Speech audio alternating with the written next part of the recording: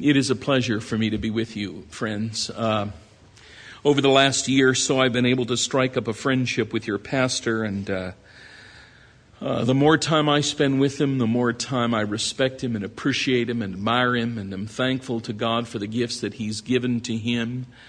I have prayed for your church for the last several months. In fact, I've been praying for your church prior to you moving into this building. When I first met Ryan, this was just a hope and a prayer, and we started praying for you regularly. I pray for your congregation every Friday, and for Ryan in particular.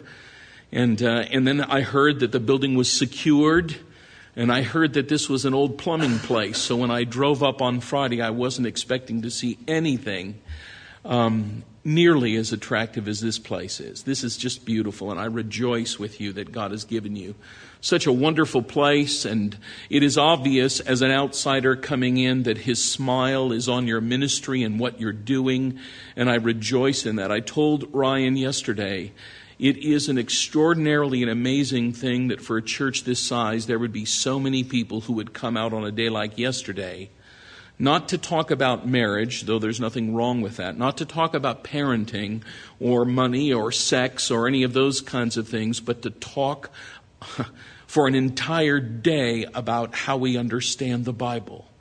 And I said to Ryan, if anything I could see about this church, that in and of itself reveals volumes about the health of this congregation and its commitment. And there is no great work of God apart from the Word of God, I assure you, friends. And so I just want to commend you for your appetite for the Word and your desire to be a place here in Prineville where the gospel of Jesus Christ is made known. It really is an honor for me to be here. Would you be so kind as to open your Bibles to Hebrews chapter 1? Hebrews chapter 1. And I'd like to read the first 3 verses when you turn there. Hebrews chapter 1, verses 1 to 3.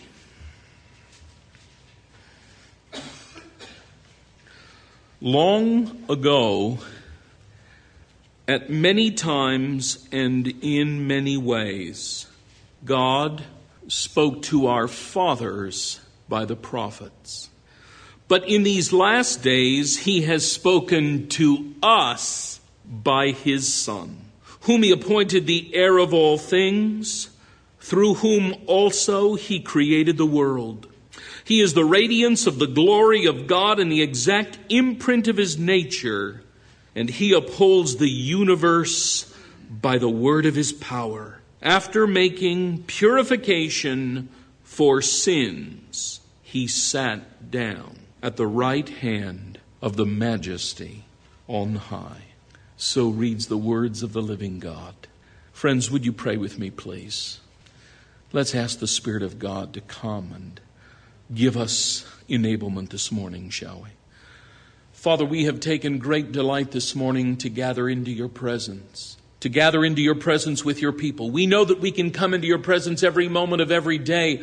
Truth be told, we're never outside of your presence. But we can talk to you while we're driving on the road. We can enter into a bedroom in our homes. We can talk to you when we're on the job, working in the yard.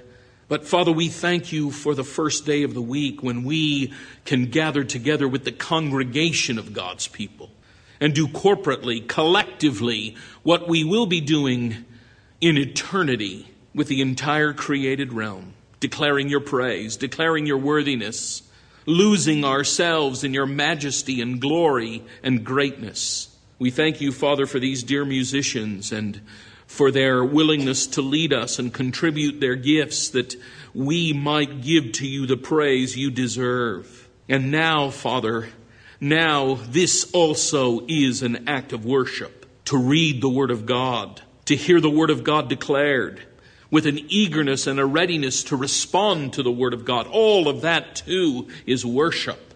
But we recognize, Father, that while we love your Word and trust it without any reservation, it is not a magic book, and that we are then altogether and in every way dependent upon the ministry of your Holy Spirit if anything good is to happen here. And so, Father, we pray and ask that you would grant to us the Spirit's fullness anointing, power, illumination, that your word would be spoken and heard, and that people would look beyond my face or Ryan's face, my mannerisms or Ryan's mannerisms, that they would look beyond that their hearing would exceed beyond that, and that in the midst of a very human business of preaching, we know that we would hear the word of our Father in heaven. Take charge. Come and have your way with us, and effect within us the responses that are in keeping with your pleasure and purpose. We love you. Amen. Have you ever felt that God was silent at the very moment you most needed him to speak? Have you ever felt that God was silent at the very moment you most needed him to speak? That you really wanted him to speak, that you desperately needed him to speak, but that all you heard from him were the deafening sounds of silence? When the pathologist tells you the tumor is malignant, when your OBGYN says the baby you're carrying has Down syndrome, when you discover that your spouse has been unfaithful, that you've been laid off your job, that your teenager has been hit by a drunk driver, and so you come to God and you lay bare your heart and you cry out to him for explanation. Why? But that all you get in response is silence. Have you ever felt that God was silent at the very moment you most needed him to speak? Jesus knew that very same experience. When on the cross, he himself cried out for an explanation. My God, why have you forsaken me? And what was the response of his Father? There was no response. There was silence. Only silence. Altogether silence. Have you ever felt silent at a moment when you most needed God to speak? Jesus did. But was God silent forever? We are here this morning, dear friends, because 3 days later his Father spoke. And his response came loudly and clearly when he raised his Son, Jesus Christ, from the dead. And so you see, brothers and sisters, it is the crucifixion and resurrection of Jesus Christ that tells us that God's silence is never the silence of indifference. God's silence is never the silence of non-compassion. Rather, God's silence is always an eloquent silence. A silence that sets the stage for his eventual and most powerful speaking. And that, you see, is what brings us to the meaning of this opening paragraph in the letter to the Hebrews. It is a letter written to a small group of Jewish Christians who were living in Rome. People who had first heard the gospel preached by those who had been eyewitnesses of Jesus Christ. People who, by the grace of God, had emerged out of the shadows of Judaism into the fully flowered substance of Christian faith. But at no small price, I might add. Because while Rome was ambivalent toward people of Jewish descent, Rome's feelings for Christianity were very clearly defined. Rome detested everything Christian. These are Christians here, as you read through the letter to the Hebrews, who've experienced sufferings, they've experienced imprisonments, they've actually experienced the confiscation of their property. And they're not novices, these believers, you see. They can put all the dots together in their mind with a psychotic named Nero on the throne and hungry lions waiting to be released into the Colosseum. These Christians can see that their allegiance to Jesus Christ is about to be put to the ultimate test. And just like you and me, they're asking all of the hard questions of God. Why are you allowing this to happen? Where are you? Don't you care what's taking place in our lives? Have you turned your back on us? Have you lost sight of us? Have you forgotten us? Maybe we ought to go back to Judaism. I mean, after all, Judaism is close to Christianity. We wouldn't embrace the Roman pantheon of gods. We wouldn't step into polytheism. But Judaism is rather close to Christianity, isn't it? And most of all, it's safe. Where is God? We need a word from him. But all we hear is silence. And then a whisper is passed through the underground. A letter has arrived. At the appointed time, and most likely in the privacy of a home, the frightened congregation gathers together. A man, one of their leaders, stands to his feet, unrolls the parchment, and begins to read aloud. Long ago, At many times and in many ways, God spoke to our fathers by the prophets. But in these last days, he has spoken to us by his Son. And those who hear these words read for the very first time, my friends, an unmistakable realization dawns on their minds. What were we thinking? Had we lost our heads? We can't go back to Judaism. You say, really? How do you get that out of this? I don't get your point. Why can't they step back into Judaism? Well, my friends, did you catch the series of contrasts here between verses 1 and 2? Notice the contrast in the timing of God's communication. In verse 1, long ago. Verse 2, in these last days. Notice the contrast in the recipients of God's communication. In verse 1, long ago at many times and in many ways, God spoke to our fathers. Notice now in verse 2, God has spoken to us. But the most striking contrast is with regard to the instruments of God's communication. In verse 1, the author says, God spoke to our fathers by the prophets. That's easy enough for us to understand, isn't it? Those wonderful men and women of the Old Testament. But now we're told in verse 2, God has spoken to us by his Son. And actually, the way this reads in the original text, it doesn't read by the Son or by his Son. It reads simply by Son. And when that kind of construction appears in the original, it's for the purpose of stressing the nature of this one in whom God is spoken. In other words, over against the prophets, God has now spoken in this one who bears the distinct quality of being his own Son. Now, friends, do you feel the emphasis in the contrasts? Then, now, to them, to us. By the prophets, by his very Son. And the light goes on. How could we ever go back to Judaism? It's a colossal leap backwards. It reminds me of that scene you see in the Mount of Transfiguration. Remember? Jesus takes with him Peter, James, and John, and before their very eyes, what happens? He's transfigured so that they witness with their very eyes all of his brilliance and glory and splendor, so much so that they fall to the ground. The glory of the Son of God is so overpoweringly brilliant and white. But as they take notice of what's going on, Jesus doesn't appear alone, does he? Two other people are talking with him. Do you remember who they are? Moses and Elijah. And so Peter sees Moses, Elijah, and Jesus, and he thinks he really has his theology straight. He pulls it all together, and then he speaks. He says, Lord, how about if I build you guys 3 tabernacles? I'll build one for Moses, I'll build one for Elijah, and I'll build one for you.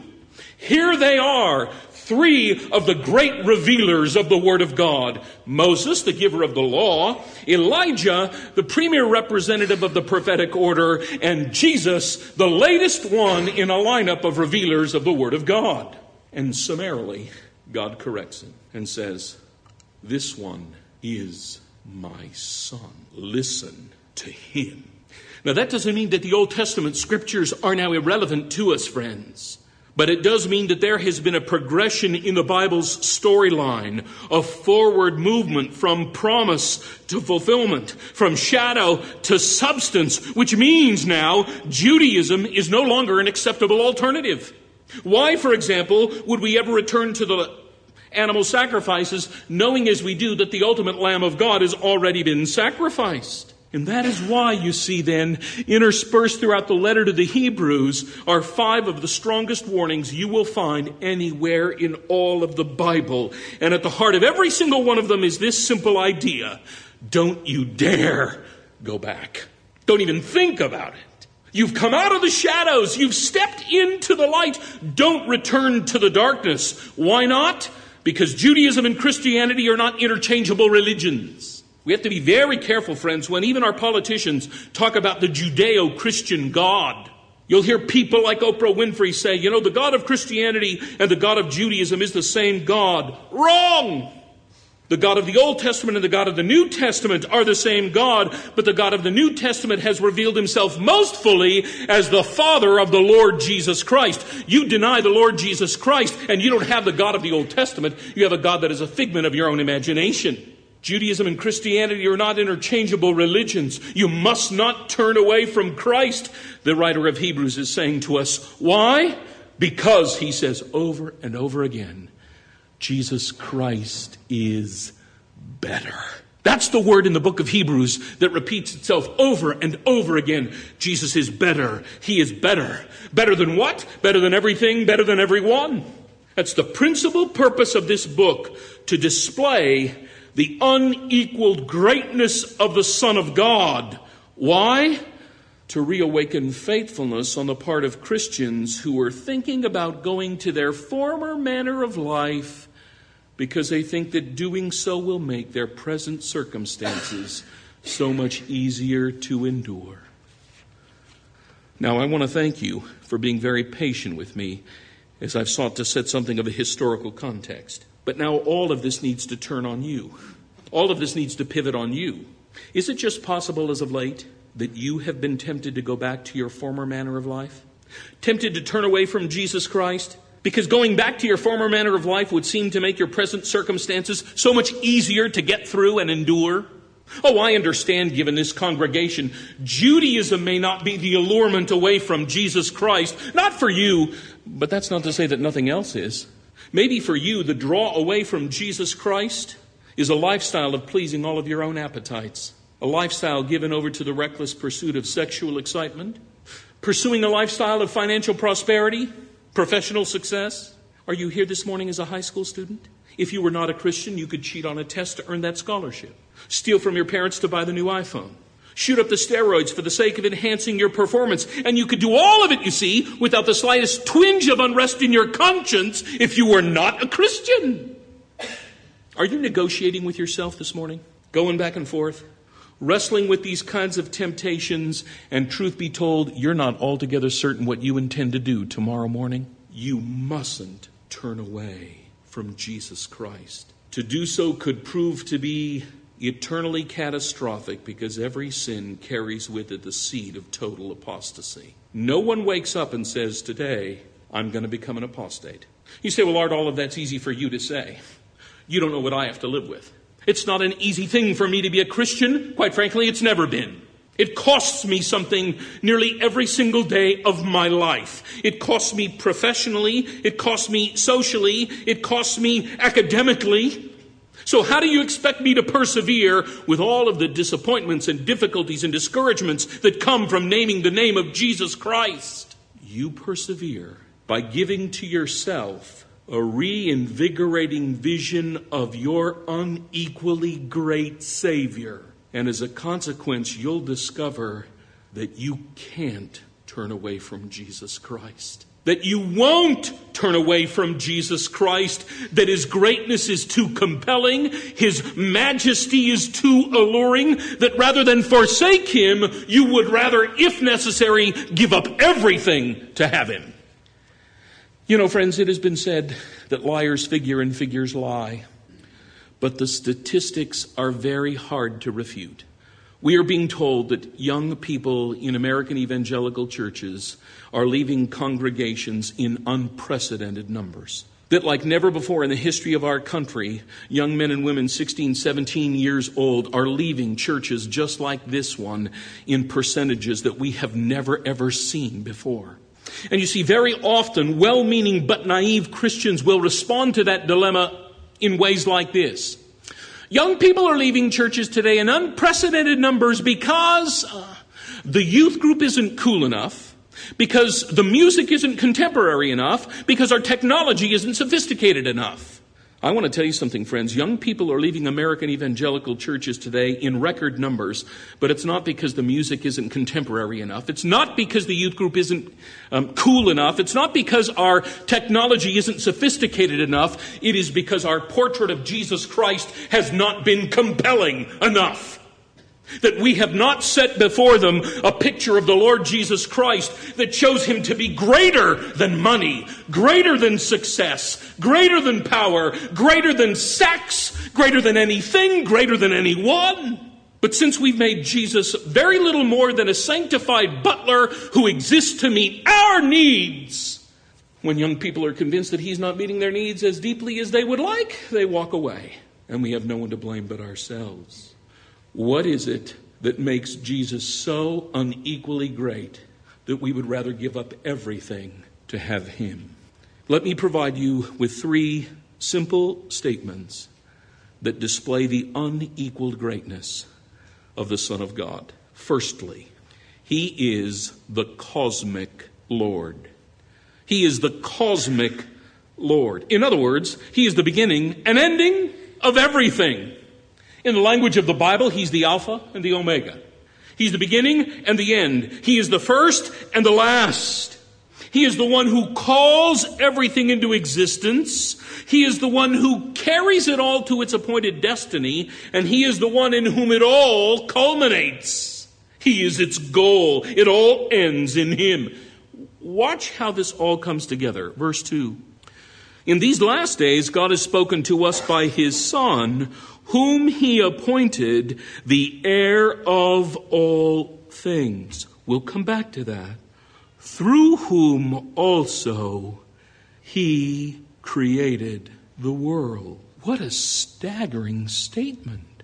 Especially when you set it in comparison to humanity, even humanity at its best. Humanity at the height of its powers, its potentialities, for all of its technological prowess. You understand, friends, that human beings at their very best can't even create a particle of dust out of nothing. This Son spoke, "Let there be." And because his word is instantaneously performative, the entire universe obediently springs into existence. He created the world. Now, do you understand what this means? Have you paused to consider it lately? The Cambridge physicist Stephen Hawking, I don't know if that's a name you recognize. Time magazine has referred to him as the most brilliant theoretical physicist since Albert Einstein. Hawking tells us that our galaxy is 100,000 light years in diameter. You say, what's a light year? The distance light can travel in 1 year. You say, well, how fast does light travel? Pretty fast. 186,000 miles per second. Multiply that by an entire year of seconds, and you end up with a galaxy that has a diameter of about 600 trillion miles. Moreover, we're told our galaxy is only one of 100,000 million galaxies. In fact, Hawking estimates that the most distant galaxy from ours is 8 billion light years away. You say, what does all of this have to do with anything? What do you find when you open your Bible to the very first chapter of the Gospel of John? In the beginning was the Word, and the Word was with God, and the Word was God. All things were created through him, and apart from him, not one thing was created that has been created. 100,000 million galaxies. Paul says in the book of Colossians, by him everything was created. But his cosmic lordship extends beyond the mere creation of all things. It manifests itself in his sustaining of all things. Look at verse 3. He is the radiance of the glory of God. We'll come back to that. And the exact imprint of his nature, we'll come back to that. Now watch. And he upholds the universe. He speaks, and 100,000 million galaxies come into existence. Now we're told he sustains it. He upholds it. This Son, in whom God has now spoken to us, is not a hands-off deity. A deity who keeps himself at arm's length, setting his creation in motion only to back off and allow it to run its own course, independent of him. No, this Son here is intimately engaged with his creation, and if you have eyes to see, his fingerprints are everywhere. I'm told that our sun has a surface temperature of 12,000 degrees Fahrenheit. That if it were any closer to us, we would burn up. Any further away, we would freeze. Our globe, I'm told, is tilted on an exact angle of 23 degrees. If it were not so tilted, vapors from the oceans would move north and south and develop into monstrous continents of ice. Do you realize that if our moon did not retain its exact distance from the earth, 239,000 miles, ocean tides would inundate the land completely twice a day?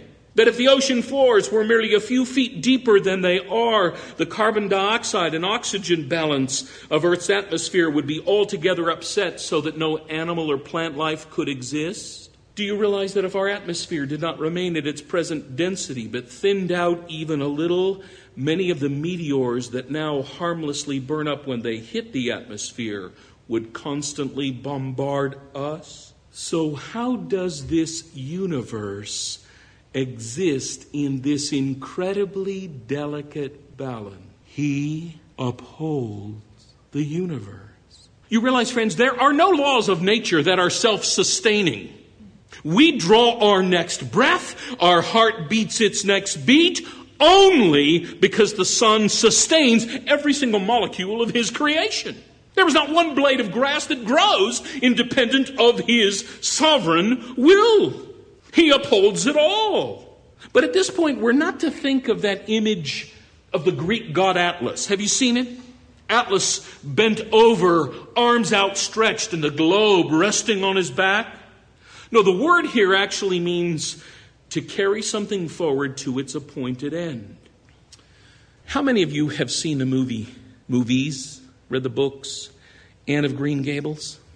You know that story about that little orphan girl who by and by finds herself in the care of a spinster woman by the name of Marilla and her bachelor brother Matthew. And as the story unwinds, she worms her way into their affections. They grow to love her and she them. And years pass. When the time finally arrives for her to leave for college, they take her to the train station. And as the train is pulling out, she's at the window waving goodbye. And Matthew says to his sister Marilla, "It's funny, isn't it? We didn't even want her. We sure were lucky." To which Marilla responds immediately by saying, "It wasn't luck that brought her to us, Matthew. It was providence." And that's what this word means. Not only does God's Son create everything, He perfectly guides that everything to its intended destiny. Now you say, Art, how does He work all of that out? I have no idea. But He does. And what's more, what I do know is He does it all effortlessly. Look at it. He upholds the universe. How? By the word of His power. You know what that means? No stress, no burden, no sleepless nights, no ulcers, no wringing of the hands, no second guessing. Why? No effort. The sheer power of His word. But not only does He create all things, and not only does He sustain all things, notice what I intentionally overlooked back in verse 2. But in these last days, God has spoken to us by His Son, whom He appointed the heir of all things. About a year and a half ago, I was preaching just outside of London, England. And following one of the meetings, I was introduced to a man named Fred Catherwood, or as I was told later that evening, Sir Fred Catherwood. And that night as I was laying in bed, it dawned on me. I shook hands with a knight. Have you ever shaken hands with a knight? No, I bet you haven't. I've shaken hands. I mean, it's a knight, like Lancelot or Edmund Hillary or Elton John. I shook hands with a knight. He'd been knighted by the Queen. Appointed that title by virtue of his extraordinary service to the British Empire. And this here, friends, is very much the same thing. By virtue of the fact that this Son has come to us, purchasing our salvation by the means of His death on the cross in our place, God raised Him from the dead. He ascended into heaven where He has been appointed heir of all things. That's not a mere expression. That is a title of dignity that announces His unequaled greatness, His supreme place in the entire universe. He gets everything. Now, do you realize what this means? It means that everything that has ever been created has been created for the Son of God. The solar systems have been created for him. The angelic realms ultimately have been created for him. This planet and every single person on it, including you, has been created for him. From the largest galaxy to the tiniest microbe, everything is made for his pleasure and for his glory. And that includes you. I grew up in a church very much like this. And when I was a little boy, my favorite week of the year was the week that we would all go to church camp. And after a few years, I got the routine figured out pretty well. Following a Sunday morning service, the church bus would come, line up a couple of them outside the front of the church, and we would all load up our sleeping bags and our suitcases, get on the bus, drive a couple of hours into the Santa Cruz Mountains, get there, unload the bus, find our cabins, and about an hour after we arrived, we were told to gather together on the baseball field. And there was maybe 150 of us. And they squeezed us together as tightly as we could possibly be squeezed together. And in front of us, maybe 30, 35 yards, maybe not that far, was a very tall ladder. And a man would climb to the top of the ladder. He would pull out his camera, ask us to be very still, and snap our picture. That was Sunday. On Saturday, just before we got on the bus to go home, we were given a cardboard cylinder. And every year I did exactly the same thing. I would pop open the top, slide out the picture, unroll it, and guess whose face I always looked for first? What are you smiling at me for, you self-absorbed people, you? Because you do the same thing I do. You look for yourself first. But with all due respect, you are not the center of the universe. And I am not the center of the universe. Jesus Christ is the center of the universe, and until we know our place in right relationship to Jesus Christ, we do not understand our place in this universe. He does not exist for us. We exist in every way for him. This reveals his unequaled greatness. I mean, can this be said of anyone else that you can think of? That he's the creator, the sustainer, the inheritor of everything? He's the cosmic Lord. He's the cosmic Lord.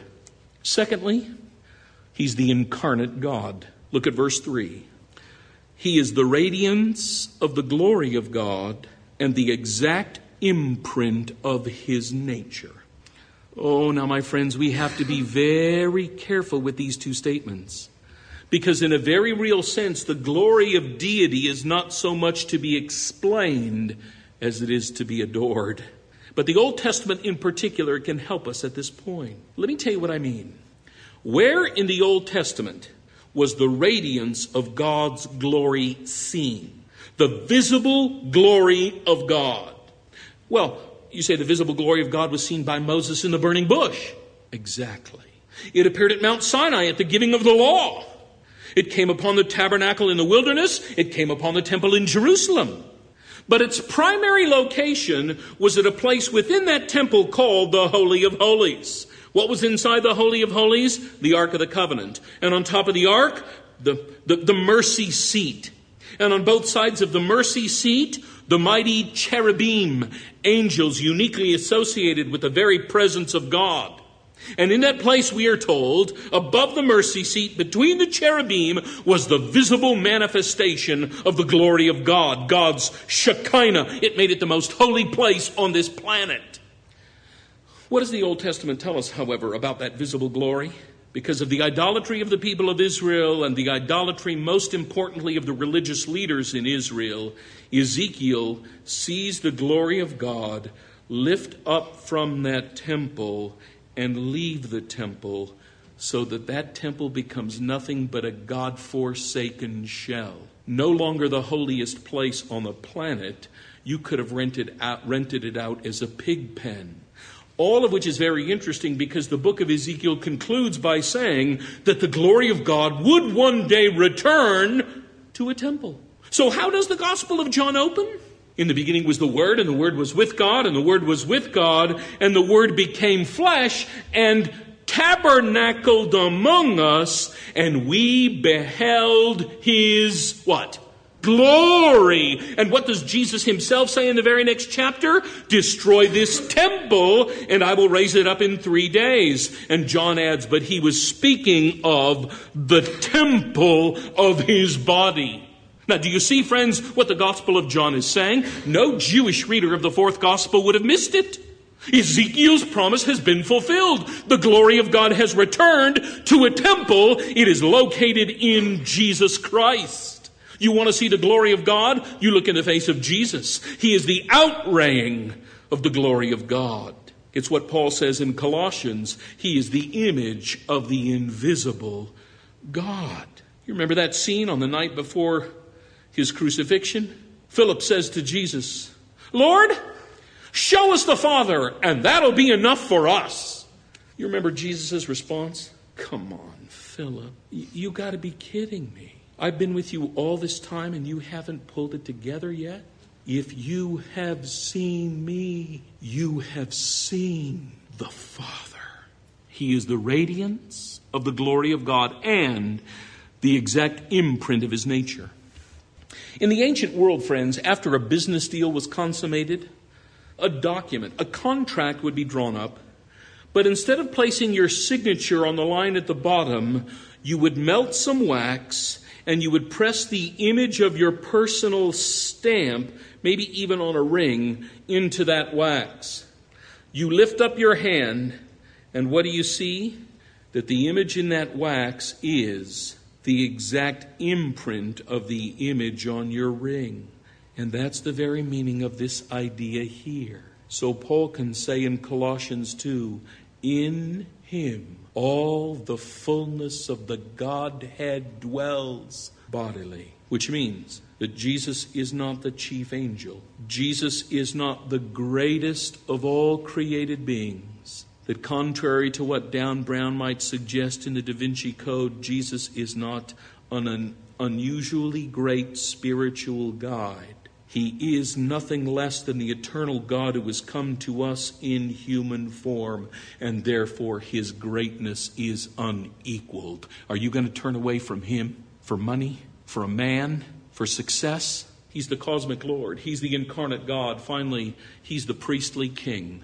He is the priestly king. Notice the middle of verse 3. After making purification for sins, he sat down. Now, friends, sin does a great many things to us, far more than we could ever fully begin to understand. Certainly not in the time we have here today. Sin is far more devastating than any of us here could ever fully comprehend. But among the most graphic is that sin defiles us. Sin mars us, it blemishes us, it stains us. Do you realize that in the eyes of God it makes us filthier than a dirty stable? The problem, of course, at this point is that everything about God is clean, brilliantly white. Not the slightest impurity is allowable in his presence, which means we desperately need purification. But how do we get clean? How do we get clean? I can't clean you up. You can't clean me up. 2 kids in a mud puddle can't clean each other up. How do we get clean? You ever read the book of Leviticus? That's what that book is about. It's about dirty people getting clean. Dirty people are made clean by priests offering sacrifices. In fact, on one day each year, the high priest would enter into that Holy of Holies and sprinkle blood on that mercy seat that I told you about. And it brought a kind of temporary cleansing to pass, but it really didn't get the job done, as evidenced by the fact that the priest had to keep on making sacrifices. Year after year after year, decade after decade, century after century. By the way, just as a little side note, you ever thought about the furniture inside that place, that temple? You know, God was very particular with Moses. I want you to make it exactly as I tell you. No room for creative freedom. You make it exactly as I tell you. Inside the Holy of Holies itself was just the Ark of the Covenant.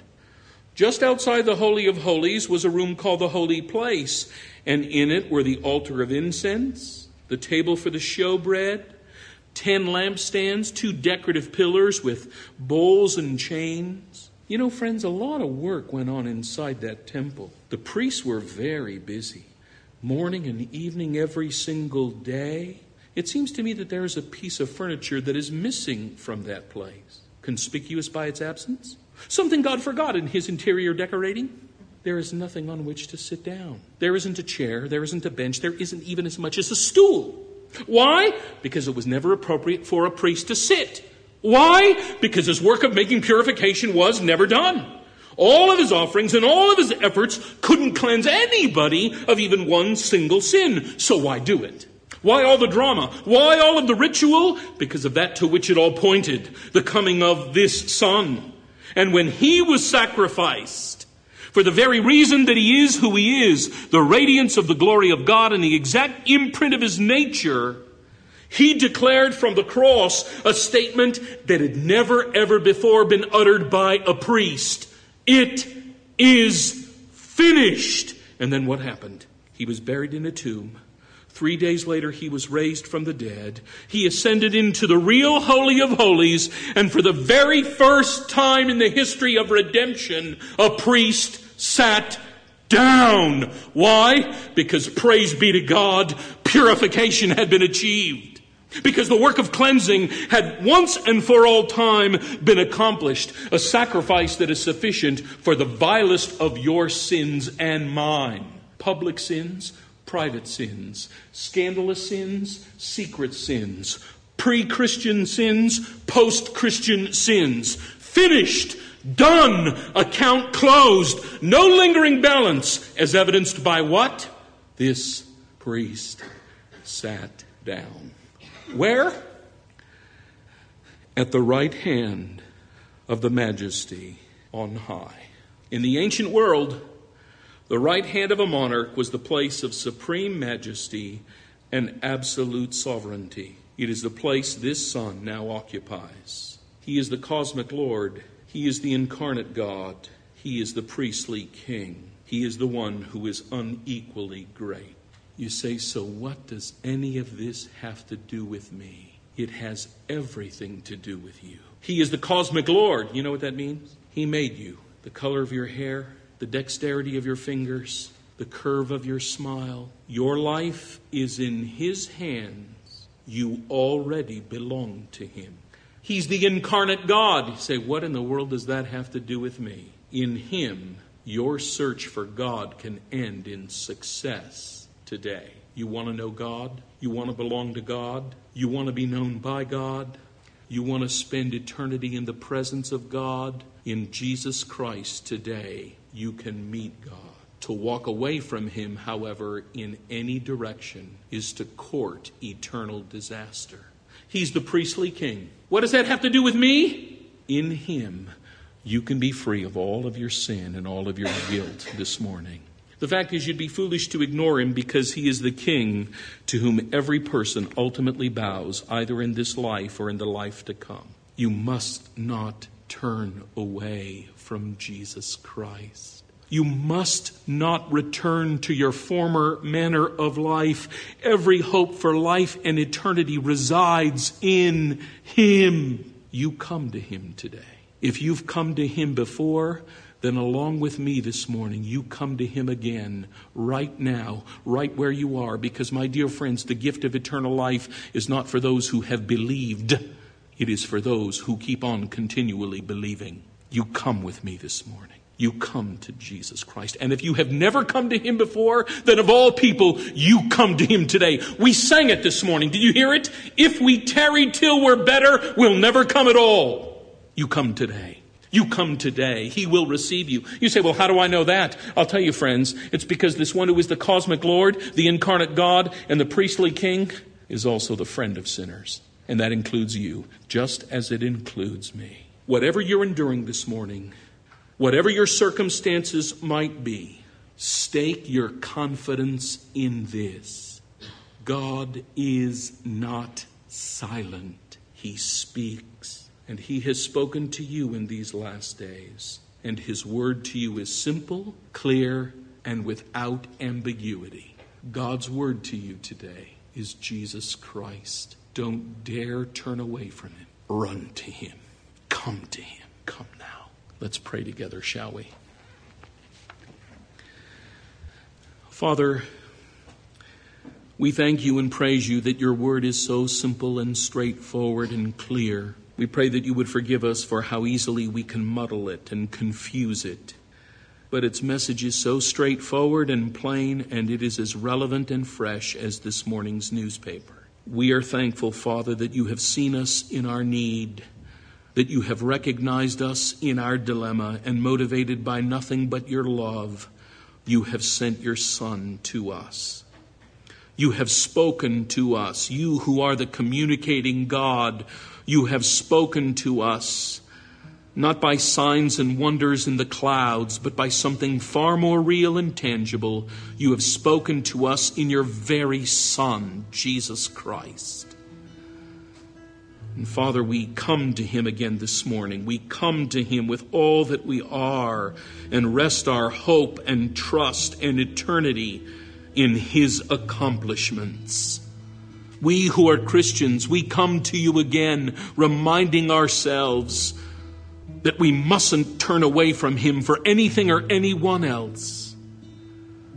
And we pray, Father, for those who are here this morning who are not Christians. Oh, may this be the day that they meet you, that they know you, that they embrace you, that they come to understand that there is a Savior who is a priest and a king, the incarnate God, the cosmic Lord,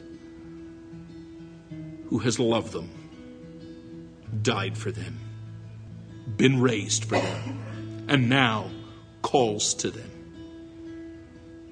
Thank you, Father, for speaking so clearly. We embrace your Son. Amen.